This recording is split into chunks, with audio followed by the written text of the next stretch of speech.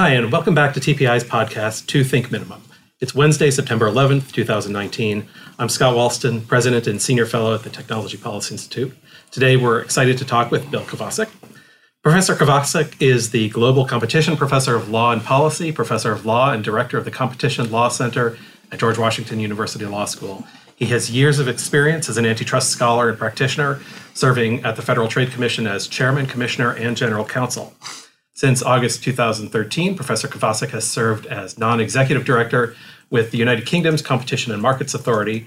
He's advised many countries and international organizations on antitrust, consumer protection, government contracts, and the design of regulatory institutions. He's co-editor of the Journal of Antitrust Enforcement and a co-author of antitrust casebooks, Antitrust Law and Perspective, Cases, Concepts, and Problems in Competition Policy, and Antitrust Law and Economics in a Nutshell. We also have here Tom Leonard, TPI Senior Fellow and President Emeritus, who will lead the interrogation. Tom, why don't you kick it off? Thank you and welcome, Bill, and thanks for joining us today. Thank you, Tom and Scott, for the chance to do this. Thank you. So antitrust enforcement and privacy and consumer protection issues are both in the domain of the FTC, which is the agency that you used to head.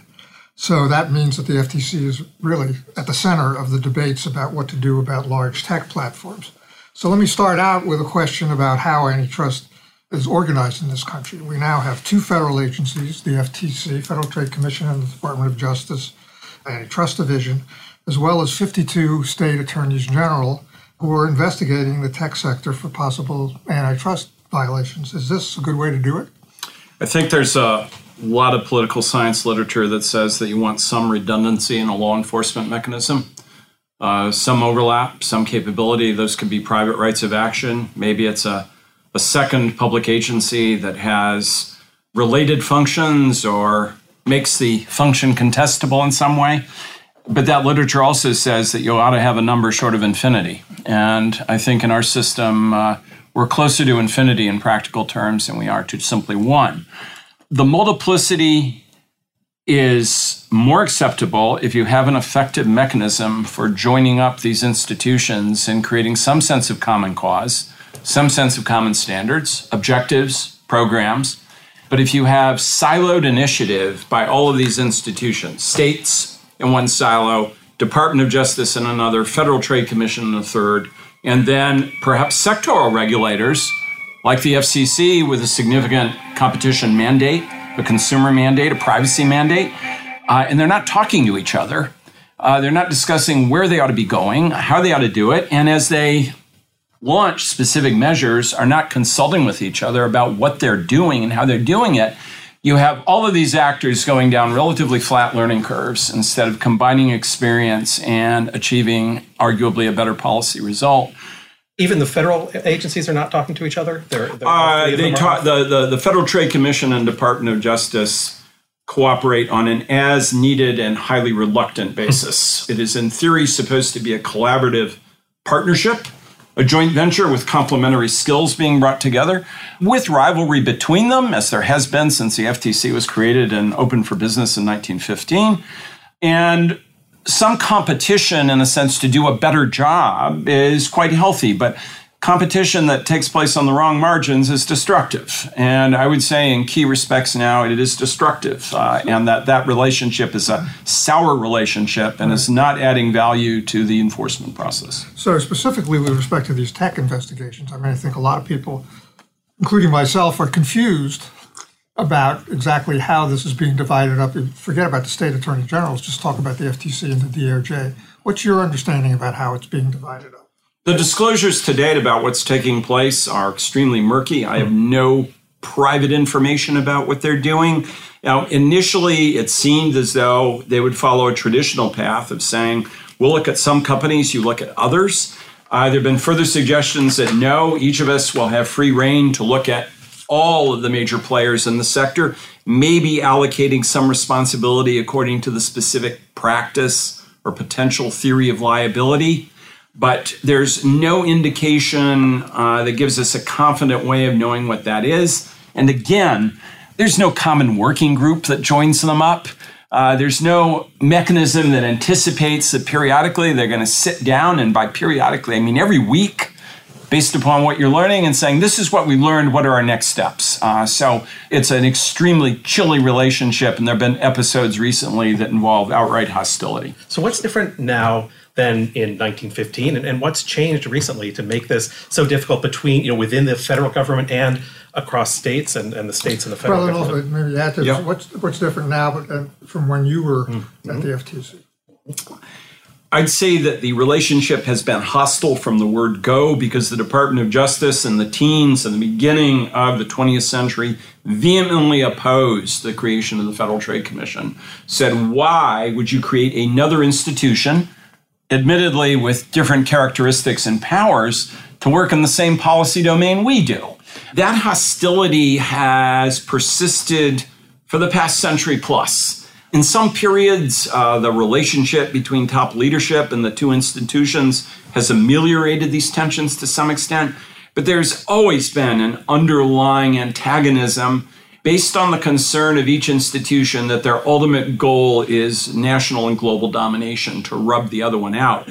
When I was chair, when I was a junior case handler in the late 70s, when I was simply a member of the board, when I was general counsel, there were moments in which you had a good integration of policymaking and a realization of theoretical synergies. But day in and day out, if you take the level of cooperation and you draw a production possibilities frontier, the cooperation and collaboration was always well inside that frontier, so that we leave, I think, in many respects, a lot of productivity on the table that we're never going to try to pick up.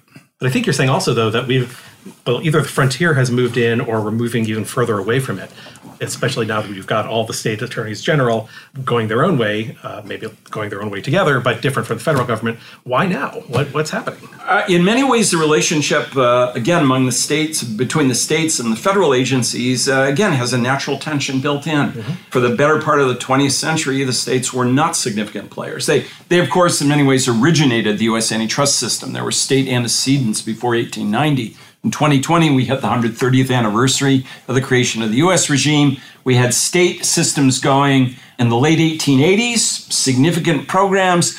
But after the federal system really gets untracked in the first part of the 20th century, the states subside. They come back to life because they're getting federal funding as a result of a statute passed in the 70s. But as the federal agencies retreat somewhat in the 1980s, the states jump in. And they've been major players. They've been aided by Supreme Court decisions that you can block mergers that the federal agencies allow. You can demand stronger relief. And they've been aided by state statutes that simply, in effect, overrule principles of Supreme Court jurisprudence. So now we have three institutions in the same policy area, public institutions. Federal Trade Commission, Department of Justice, and the states. The relationship with the states, between the states and the federal agencies, has depended a lot on the leadership of those agencies. Leaders of the agencies who've been willing to contemplate a more extensive discussion have said there are good things they can do for us, and even if they're doing some things we don't like, we cannot stop that. And shouting at them is not an effective way to bring them within the orbit of a larger understanding of federal policy.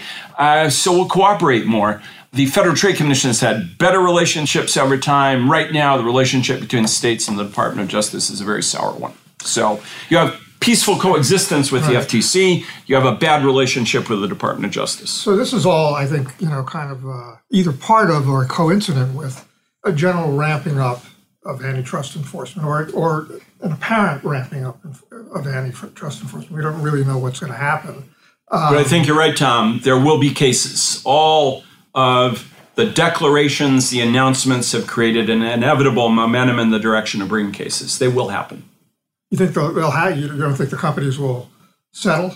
They could settle, but there will be prosecutorial decisions made to act, which will either elicit settlements, negotiated, or litigation. But I think that both the FTC and DOJ know in particular that it is not going to be acceptable in some time in the future to stand in front of a press conference and do what the FTC did in Google in 2013 after a lot of a buildup for the program and say, never mind, we're not going to do anything. So it seems like there are three things going on. One is that since the 70s, the states have been getting more authority in the antitrust realm and more resources. More capacity, more skill. More resources. Yes. The second is that many of the states sort of have, there's general hostility with the Justice Department. And then the third is concerns about the tech companies themselves. And that those three things are converging now to sort of the situation that we have today. Is that accurate? I think that's right. And another layer I'd put on top of that is that the political environment in Washington is far more sympathetic or tolerant of the possibility that there will be more antitrust scrutiny, if not cases. Indeed, the demand arguably from not simply the Democratic Party, but also the Republican Party, and to some extent from the President of the United States, who's no fan of that sector, owes them nothing. They didn't give him money. They make fun of him. He's hostile in many respects to individuals in those companies and to the institutions as a whole. So you have a political environment now that's basically telling the agencies, you want to go after them, we'll back you up. Yeah. It seems to be politically costless to go after the tech companies. I think it's a free shot right now because nobody is, the longstanding concern perhaps that if you lost their favor, you would suffer a loss of electoral resources and other bad developments. I think that sense has been attenuated dramatically now so that you have an environment in which leading officials, in effect, step ahead of each other to demand greater and greater forms of intervention. Also, going along with what we've been talking about, there are many academics, antitrust academics, who are saying the U.S. has a competition problem. Antitrust laws have not been sufficiently enforced in the past, so that's obviously providing some, kind of intellectual support for this whole thing. What's your view of that? I think you're unmistakably right. There has been a growing, swelling collection of academics who called for additional measures. I'd put them in three baskets. You have one, probably the mildest version is a group still there that says, leave it alone. It's working pretty well. A second group, the more intervention-minded, says, do more with what you have. Don't change the law, but step on the accelerator using vehicles that you already have at your disposal. A third group says, do more and change the law by adding a new regulatory framework. That's the Stigler Center's report that says, add a new digital platform regulator. And then you have the most ambitious, you have a group that is essentially saying, burn it down. Burn it all down, build it up with a new set of goals, completely new leadership, new case handlers and managers who are not infected by any contact with the private sector. To the extent that Donald Trump said, I'm going to drain the swamp, the Burn It Down group says, we really are going to drain the swamp. That is, nobody, academic, private practice, who's been deeply imbued with the timid expectations of the traditionalists who are concerned about effects on consumer well-being, prices, maybe innovation as well. That sterile view of the field is going to be swept aside, and we're going to get people who are committed to going to the barricades in a very big way. And the Burn It Down group gets a lot of attention these days. So it sounds like, the Burn It Down group includes de Blasio and Trump. I'd say so, yes. To the extent that I'm thinking of the Recode interview that President Trump did, where the journalists, I think we're striving to get a more specific identification of companies that they wanted him to go through, and they started tossing companies out at them and said, well, what about Apple? I said, yeah, them too. How about Amazon? Sure. Google, Facebook. It's as though if they'd gone through the whole list of the top 10 in the country, he would have said them too. These, of course, are not specific commitments to have at them through the Department of Justice or through the Federal Trade Commission. But again, compare that to the different tone of the White House during Barack Obama's presidency, where you did not have the president off the cuff or in a more formal and structured way saying, this is a serious problem. We have a big concentration issue in this country, and we've got to take dramatic steps right now to fix it.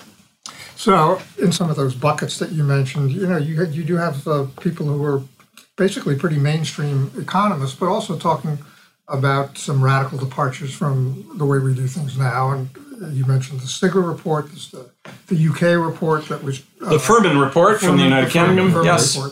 The special advisors to Commissioner Vestager in the European Commission, 3-member panel, including some first-rate academics. Yes. So a couple of questions. Now, I want to get to this thing about regulation because those reports do talk about regulation. But I guess the question before that is, are these tech markets fundamentally different? I mean, that's kind of the rationale for a lot of these recommendations. The heavy use of data is a barrier to entry, all those things. That's kind of what they say. What's your view of that type of argument? I think the modern discussion overstates the extent to which this is completely unseen in the modern experience of the U.S. going back. If I define modern back to the 19th century, you look at what happened between, say, 1890 and 1930 with the introduction of telephony, the automobile, the radio, then called the wireless, the dramatic expansion of rail transport, the development of steamships, first with coal, then with fuel oil, the establishment of ever more deeply integrated networks, the motion picture, then the talking picture. These all happened in a period of about 30 years, including the introduction of alternating current as a replacement for direct current. So a revolution in energy, communications, and transport happening at the same time. That's the environment in which we got our antitrust laws in the first place, a process of social and economic upheaval that to people living at that time seemed no less remarkable than what we're seeing now. What's different now? Some of the same forces, but I'd say that the absolute and relative rate of change is faster. So in some ways, the phenomena are more bewildering. They are harder to comprehend and understand. Their broad significance becomes apparent over time. But there's also a sense within, I think, each of those industries that if you're not pressing ahead daily to try something new, to explore new connections, that you've lost your opportunity to perform effectively. So I'd say in many ways, what is especially challenging today is the level of dynamism, the speed, the complexity. Those are all harder and more difficult. And they really put a lot of pressure at the joints of the capabilities of the institutions that have been involved in this area to this point. So one of the things that struck me about all these recommendations for more aggressive antitrust and even going on to regulation is the kind of and this is even among well-known economists, ignoring history. Both, I mean, people say, well, we prosecuted Standard Oil. That means we should prosecute, Google, assuming that all these past antitrust cases were, resulted in some success for consumers or general welfare.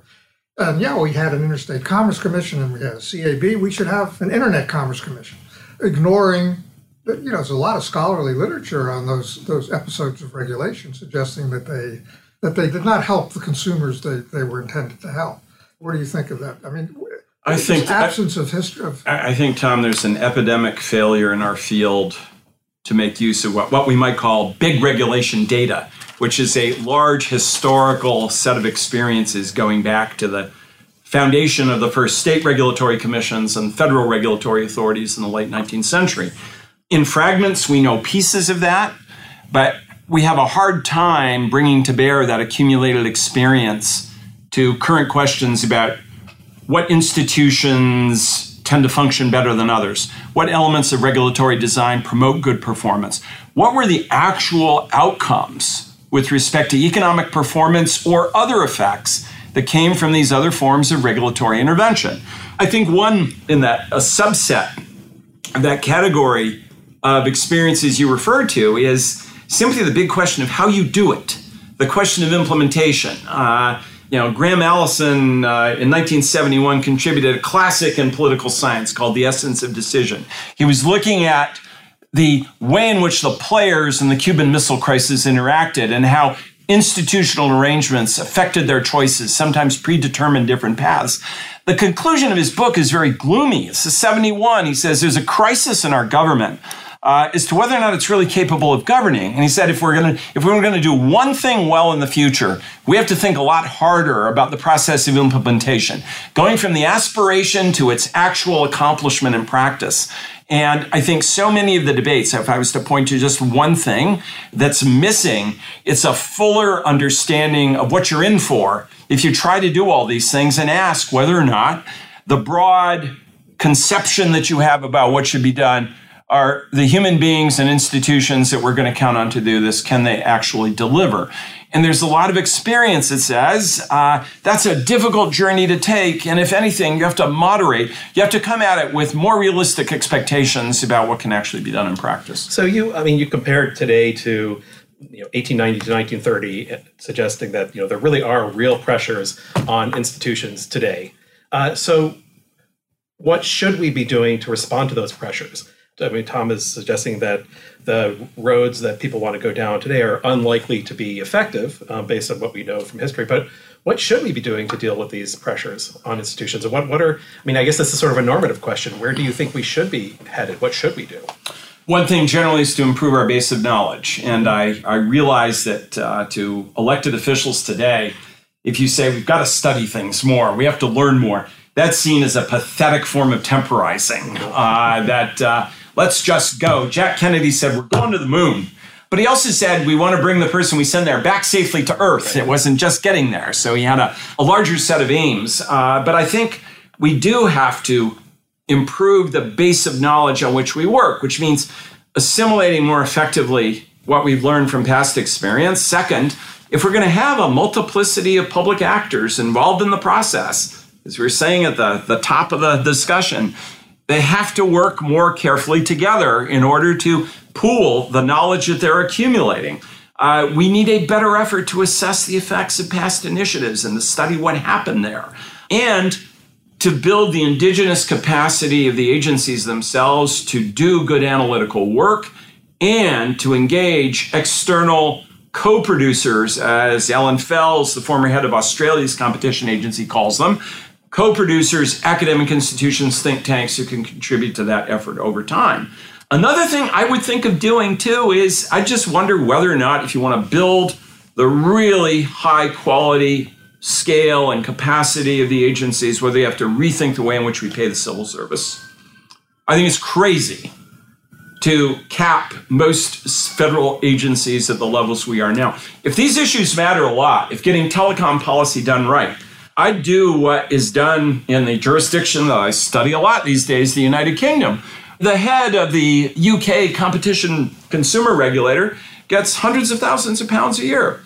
So does the head of the competition authority. And they think nothing of it. They think that's a damned important job that's worth paying for. I'd double the salaries of the federal workforce. I'd say if this is really important, I'm not going to bring people in at an entry level of 70 to 75. I'll match private sector salaries. Maybe I can't do it all the way. But for the sake of getting the first-rate team of lawyers, economists, technology specialists, if these regulatory choices mean so much to us, why would we think that you're going to get Mercedes quality performance with Chevrolet prices? And I'm surprised in a way that people who want to go to the barricades on these issues don't talk at all about this kind of makeover. I think I'll be persuaded about the real sincerity of the radical vision of improvement when I see the proposal to change the federal workforce. I don't see how you can do what you do now without greatly enhancing its capability. Well, we do seem to be seeing some proposals on how to deal with the federal workforce that go in the opposite direction. I mean, the USDA's Economic Research Service is being scattered to the winds now, right? So. This was the challenge that Graham Allison posed. He said, if you want to know how well the match is going to go, tell me who's playing. Tell me about the quality of the teams. Tell me about their capacity. The luxury of the FTC of working with a lot of extremely exceptional people.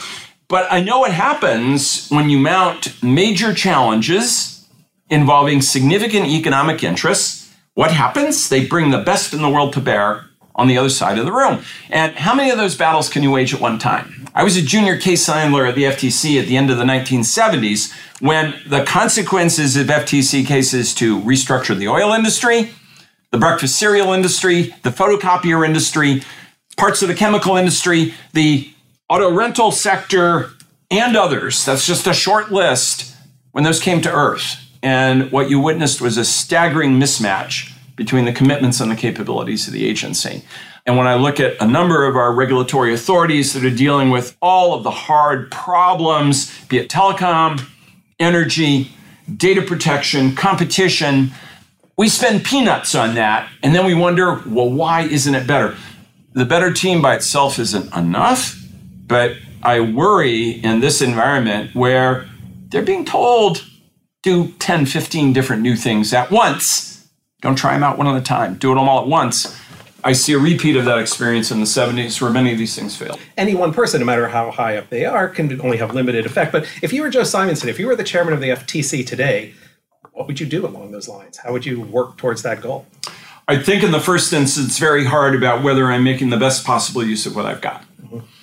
That's going to be the initial response is we give you, I think the FTC's budget roughly stated, it's about $300 million a year. Peanuts. But it's $300 million.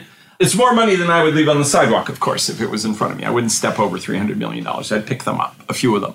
But you would be asked by any political overseer, well, are you making good use of what we have? I'd look at that very carefully. I'd look at whether I've deployed those people the right way. Have I formed an internal organization framework in which I get the best possible use? But I'd sit down with them too and say, I'm going to show you what we face. I'd sit at the table at one of these hearings and say, this is what we face. This is what we faced in the future. And all of you on the other side of the table, with the greatest possible respect, have been telling us do more, more, more. And I'm going to ask myself, with what? You want me to take on the kinds of capabilities that will be brought in our direction, where the full forces of the defense bar, the best consulting economists in the world, academics and others, they'll be on the other side of the courtroom.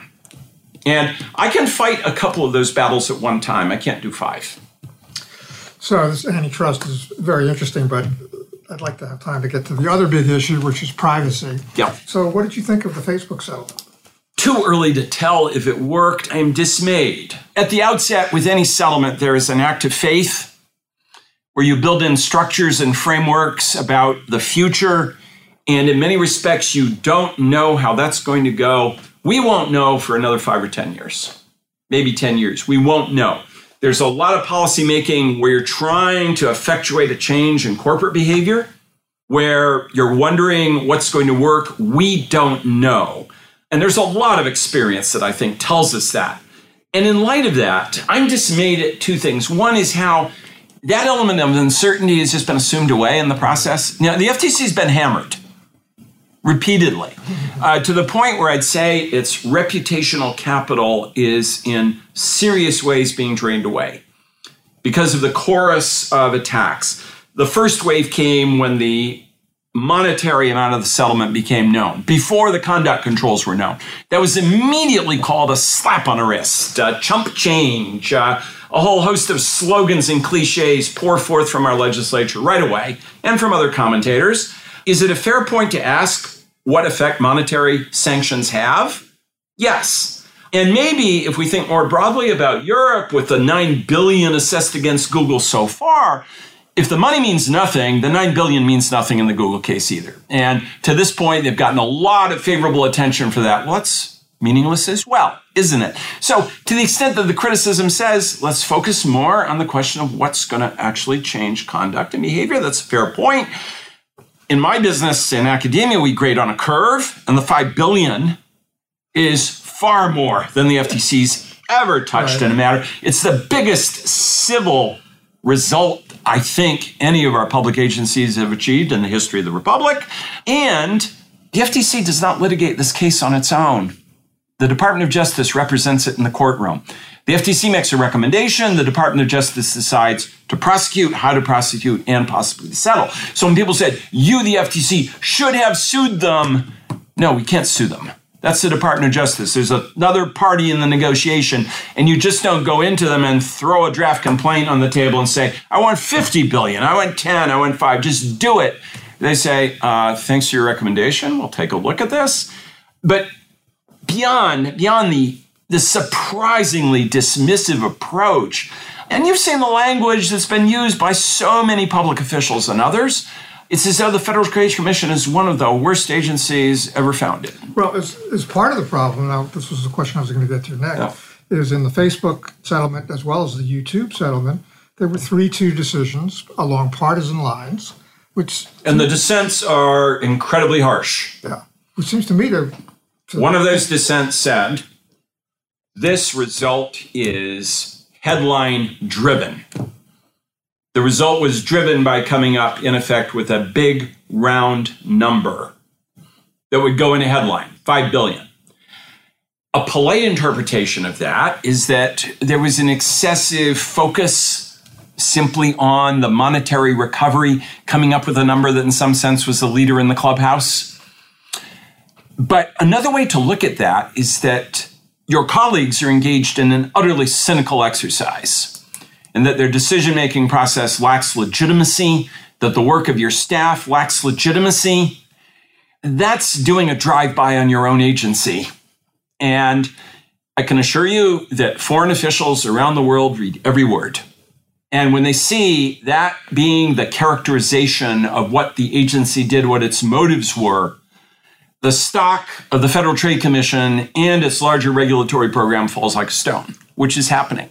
And part of what's dismissed again is, the idea that none of the conduct controls matter. It's a get-out-of-jail card for Mark Zuckerberg, that nothing changes. And again, we're not going to know for a while. But although it's interesting, the internal criticism is almost exactly the opposite of the external criticism, right? They're saying, in the inside, they're saying, you're just looking for a big number, so you picked 5. And outside, they're saying, God, that number wasn't big enough. I don't think the rest of the dissent is that dissimilar. No, right, I know, but I think, Scott, part of what it's saying is that if the money really mattered, 5 billion, the dissenters are saying, doesn't get my attention at all.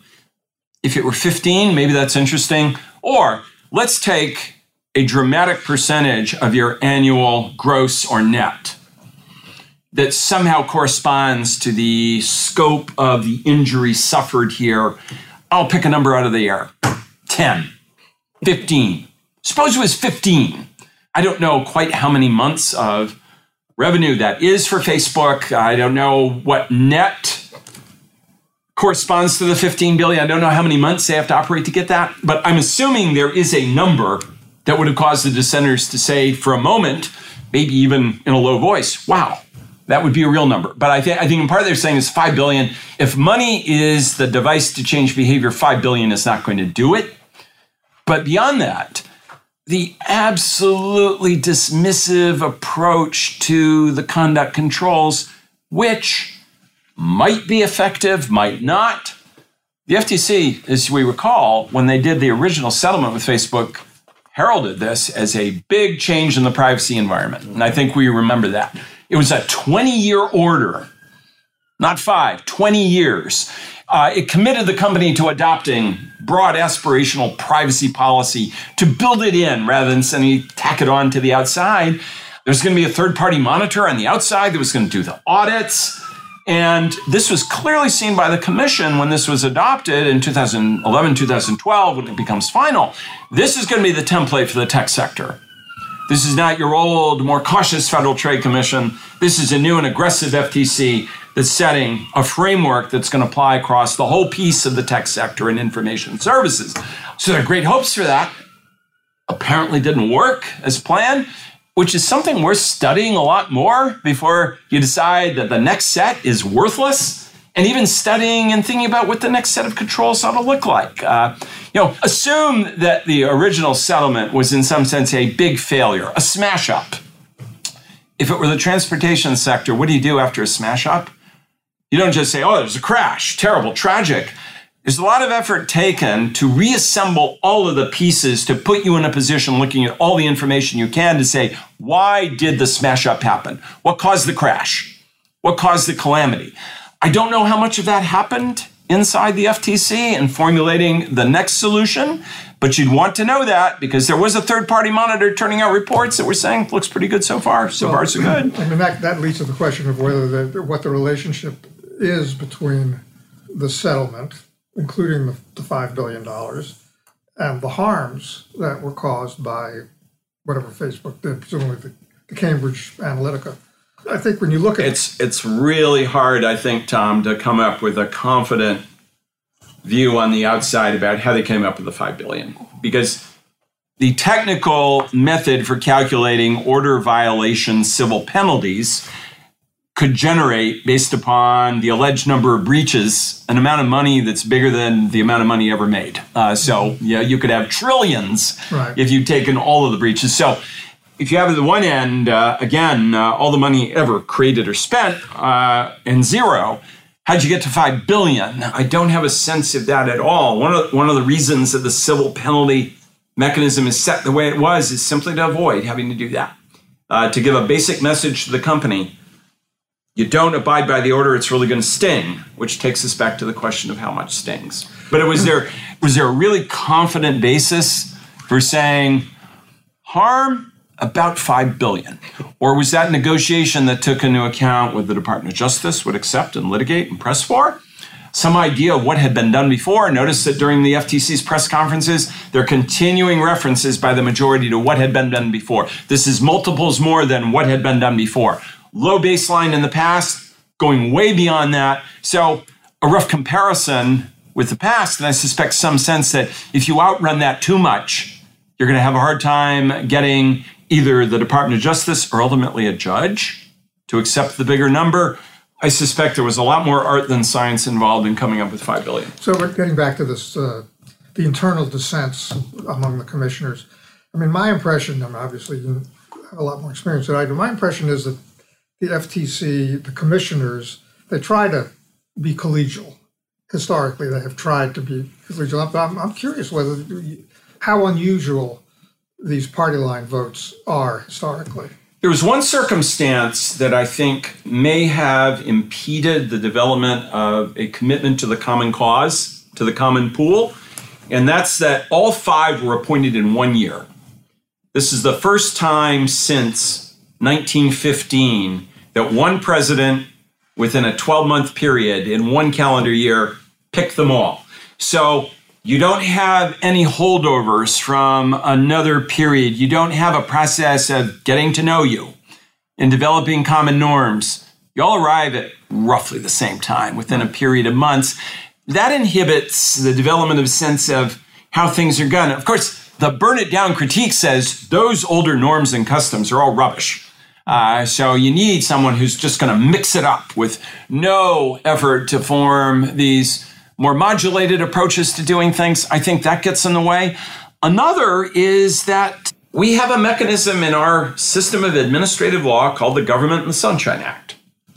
And it means that for collaborative bodies, colleges, a quorum cannot meet unless it's in public, or subject to very limited exceptions, can meet privately if, for example, it's a meeting to discuss a proposed law enforcement action. That has to be vetted by the general counsel's office. It has to be noticed to the world. Then you can close the meeting. It means that what you cannot do is have spontaneous discussions among colleagues. You cannot invite everyone to come into the chair's office. Bring your lunch. I'll provide the drinks and the snacks. I just want to talk about what we did this week and what we're going to do next week. I want to know, Commissioner Leonard, what's your plan for next week? Where are you going to talk? You gave a talk earlier this week. What did you learn? What is our common purpose here? I've never seen a collegial governance mechanism where the members of the college did not do that on a regular basis. Whether it's a federal district court with all the members on the bench, a court of appeals, whether it's a government agency outside the United States, you tell our counterparts outside of this country that if you have two people in the lunchroom talking about a merger or about privacy policy, and the third member of the commission joins them, the discussion has to change immediately to sport, cinema, holidays. You can't talk about the business of the agency. And I think that failure, that inability to have that regular social engagement, including being able, where you see something that you think is way out of bounds, to bring everybody else in the room and say, this is a common partnership. We're all playing for the partnership. You're playing with the partnership's money. Now, it's the difference between saying, I disagree. I think you've miscalculated. I think you misunderstand the problem. I have another view, to saying the only thing you cared about was a headline. That's the only thing you want. You weren't interested in the long-term interests of this institution or the people of this country. Why did you say that? Do you think that helps us? Now, maybe everyone walks out of that room, mind's unchanged, saying, I'm going to forge on myself. I'm going to talk to the outside. I'm not going to talk to you. I don't care. Do you think it also has the effect of giving the permanent staff more power than the commissioners. They can talk among themselves. They don't change. They have the institutional knowledge. All right. I think Scott, one of the conventional workarounds is that the government, the Sunshine Act, does not apply to your own internal staff, what the Europeans would call your cabinet. So your advisors can talk with the others all they want. So the adults can't talk, but the children can. And they do. They're crucial conduits for helping define what the compromises will be. It does devolve a lot of authority. Human beings are very creative. It didn't take long for the collegiate agencies after the Sunshine Act's adopted in the 70s to say, okay, you can talk, you go talk. Here's what we have in mind. I think it does give the non-presidential appointees more power, which seems to me to be a perverse result with respect to legitimacy and accountability. But where the professional staff watches the rock throwing going on at the top, and where they're getting caught in the crossfire, you're asking them to do extraordinary amounts of work on difficult matters and make hard choices. And instead of the people on the bridge coming down to the engine room where I'm throwing coal in the bunkers, saying, good job, the ship wouldn't move if you weren't doing this, you're reading speeches and statements where they're saying, those derelicts down in the boiler room are not working hard enough. They don't have the sense to throw the coal in the right spot. They're not really doing their job. And maybe it's because they don't really know how either. Having been one of those people in the boiler room, that is faintly demoralizing. Mm-hmm. And does not generate that additional effort that says this is worthwhile. It's the great difference being told this is a mistake as opposed to being told you're operating in bad faith. That doesn't help. Name me an organization where that kind of dialogue happens and the recipients of that kind of invective come away from it saying, oh, that felt pretty good. I feel a deeper bond with my colleagues. So I have, even though we're probably running out of time, I do have another question, which is actually a fairly big question, but I'd like your views on it. What should the FTC do if Congress fails to enact a privacy law, which there's a fairly decent chance that they will, given that the FTC will then have to operate in a context which includes state laws, which includes the European GDPR? What should they do? How should they handle their privacy enforcement? More specifically, I've heard some people recently suggest, well, they should do a Magnuson-Moss rulemaking, which I don't know if we have time to explain what all that is, but... As long as they're encumbered by jurisdictional carve-outs that were established in the early parts of the 20th century, they will be inherently disabled in functioning as a really effective national privacy institution and a counterpart abroad. They are out of common carriers completely, which means no telecommunications, no airlines. They are completely out of not-for-profits, which means universities, charities, all of which have masses of private information that they're responsible for handling. And they're out of key parts of financial services. So as a starting point, if the legislators who demand no stronger efforts to do a good job will not hear and pay attention to the refrain they've heard for the commission now for 20 years, which is change the inane carve-outs, that is an organized hypocrisy in the legislature. But let's assume that since hypocrisy is such a valued commodity in the city, with different rare vintages that we're going to keep drinking that hypocrisy, what do you do if you get no relief from the exemptions and you're told fare as well as you can? I suspect one thing to do is, and you're not going to get any more money either. The total privacy team has maybe 40 or 50 people. There's some affiliated skills they can bring into the agency too, but 40 to 50 people to do privacy work in this country? Comic. So let's suppose those are the lasting constraints. I suspect that one thing that Joe and his colleagues can do, and this is hard to do because of the fractious environment in the commission, is to say, what are the three best things we can do to make the most use of what we have here? Is it to lean very hard on the monitoring and implementation of this settlement that's been described as so useless? Do we need a broader debate about what the framework of controls ought to be? You can discuss rulemaking. You can. They should. They have that authority. But what's a rule going to look like? What do we want to cover? What techniques do we think would be best used in a rule? And how are we going to enforce a rule, implement a rule with the resources we have? That's a worthy topic for discussion. I suspect what's going to happen is that we will have a national privacy standard set, and it's going to be set by the state of California and by the European Union. That's where we're going to get national U.S. privacy, because those kinds of efforts are going to encroach more and more on the federal realm and on businesses that have to make a decision. What are you going to do? And I think increasingly they're starting to say GDPR, we'll live with that. We'll adjust our policies to deal with GDPR. State of California quickly becoming the equivalent of a national policymaker in some ways. We'll live with that too. If I were thinking strategically at the FTC and I saw these two forces basically enveloping the entire policy domain in the United States, I'd be asking myself, am I happy with all the standards that are coming out of that? Do I have to engage more fully with those institutions that are setting policy? And as a footnote, we have no regular process in the United States where the state and federal institutions that have a major hand in policy sit down regularly and talk about what they're going to do. Our European counterparts are a lot better off than we are in that respect.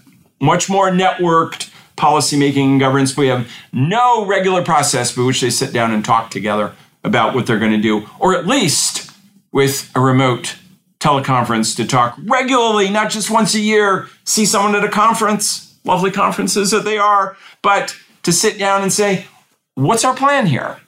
And what you're doing over there, how does that relate to this larger ecology of policy that we have? I think in some ways, maybe in addition to thinking about how to use its other capabilities, continue to do the studies it can do, act as a convener. Maybe one of the contributions to the FTC is to say, how do we achieve, as a convener, a broader understanding of what we're doing, how we're doing it, and how we do it overseas? Because overseas, we have no credibility. Because our program at home is rubbished, as it has been in the last month or so on Facebook, ridiculed. We're told there's nothing that's effective about it. And the only hope we have in the continental United States is the state of California. And that's it. So how you engage externally to increase confidence on the part of your counterparts that you have a faint idea of what you're doing. I'd see a lot of what the FTC has to do is to continue and meet and talk with these people to convince them that we are not a complete bunch of idiots, because that is the basic message that's coming through the commentary, is that you either don't know what you're doing or you're too scared to do your damn job. And does that include Congress? Because you haven't mentioned them at all. So we're just assuming, as usual, that nothing will happen. I've wondered for a long time what was going to be the equivalent of the Exxon Valdez oil spill that was going to be seen as such a jarring result that you would get action. And we've had spills of data, big ones. Mm-hmm.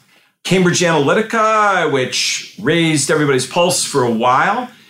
I had thought that we would see the impetus pushing in the direction for something. And I wonder more and more if it's going to come from the business enterprises themselves.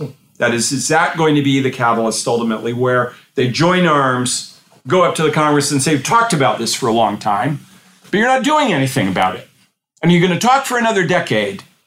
Again, we'll show you where the privacy standards are going to come from. They're going to come from Europe. And they're going to come from California. And legislators, if you're happy with that, just keep talking. Don't do anything else. So I wonder if it is the sense of common cause in the business community. Is it going to be the product of a continuing set of conversations? And I think of the work that Tom, you've done, Scott, the whole team here. I can't exaggerate too much the importance of events like the TPI Aspen program, where you try to develop a common set of norms across a large number of people. The program that Phil Reiser ran when he was dean at the University of Colorado, now, of course, the Attorney General of Colorado, but the Silicon Flatirons program there, all of the institutions that are trying to build some sense of what the norms ought to be, so that you have at different opportunities the possibility of coming to legislators and other policymakers and saying, you're talking about this and the house is burning down. And basically what you're doing is watering the rose bushes in the backyard and the house it's burning down. Don't you want to do something? So I was thinking, if we were talking, that we should try to end on a slightly more optimistic note. Well, there was a positive statement about the TPI Aspen. Exactly. There was a positive statement about groups like TPI and Silicon Flatirons. So that's I'll take that. And I do think it's I'm part of an academic institution that's supposed to perform this role to some extent too, which is to be the forum. It's what some political scientists and public administration specialists in academia call the role of the convener. You provide a trusted forum in which people who do not agree with each other will feel comfortable learning each other, getting to know them better, even developing friendships so that people who think that their counterparts are completely wrong-headed will engage in a conversation that ultimately leads to some areas of agreement. So where they realize that the Venn diagram of preferences is not two isolated circles, but there's some overlap to work with. I think that is a valuable role to play. I go so far as to say that it helps build both the human glue and the intellectual bonds that ultimately can help promote the development of a consensus. And not the only ingredient that has to go into the process, but I don't undersell it as well. It's not just because I work for one. So that is a more optimistic note. Yes. And Thank you so much, Bill. That was great. Thanks. My pleasure. Thanks a lot. Thank you. Thanks a lot. Yeah.